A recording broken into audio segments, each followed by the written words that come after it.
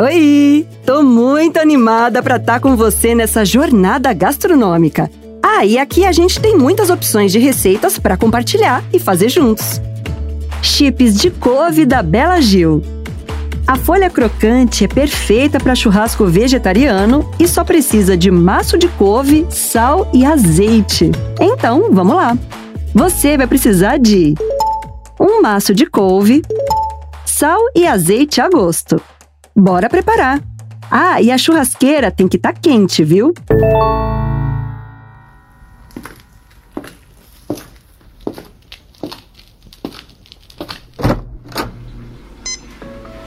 Primeiro, pincela todas as folhas do maço de couve limpo, com sal e azeite a gosto.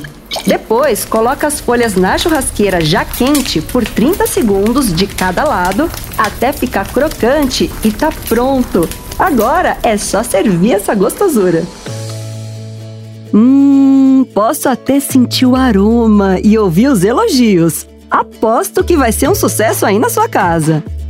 E quando quiser cozinhar e aprender qualquer receita, já sabe onde vir, né? Até a próxima!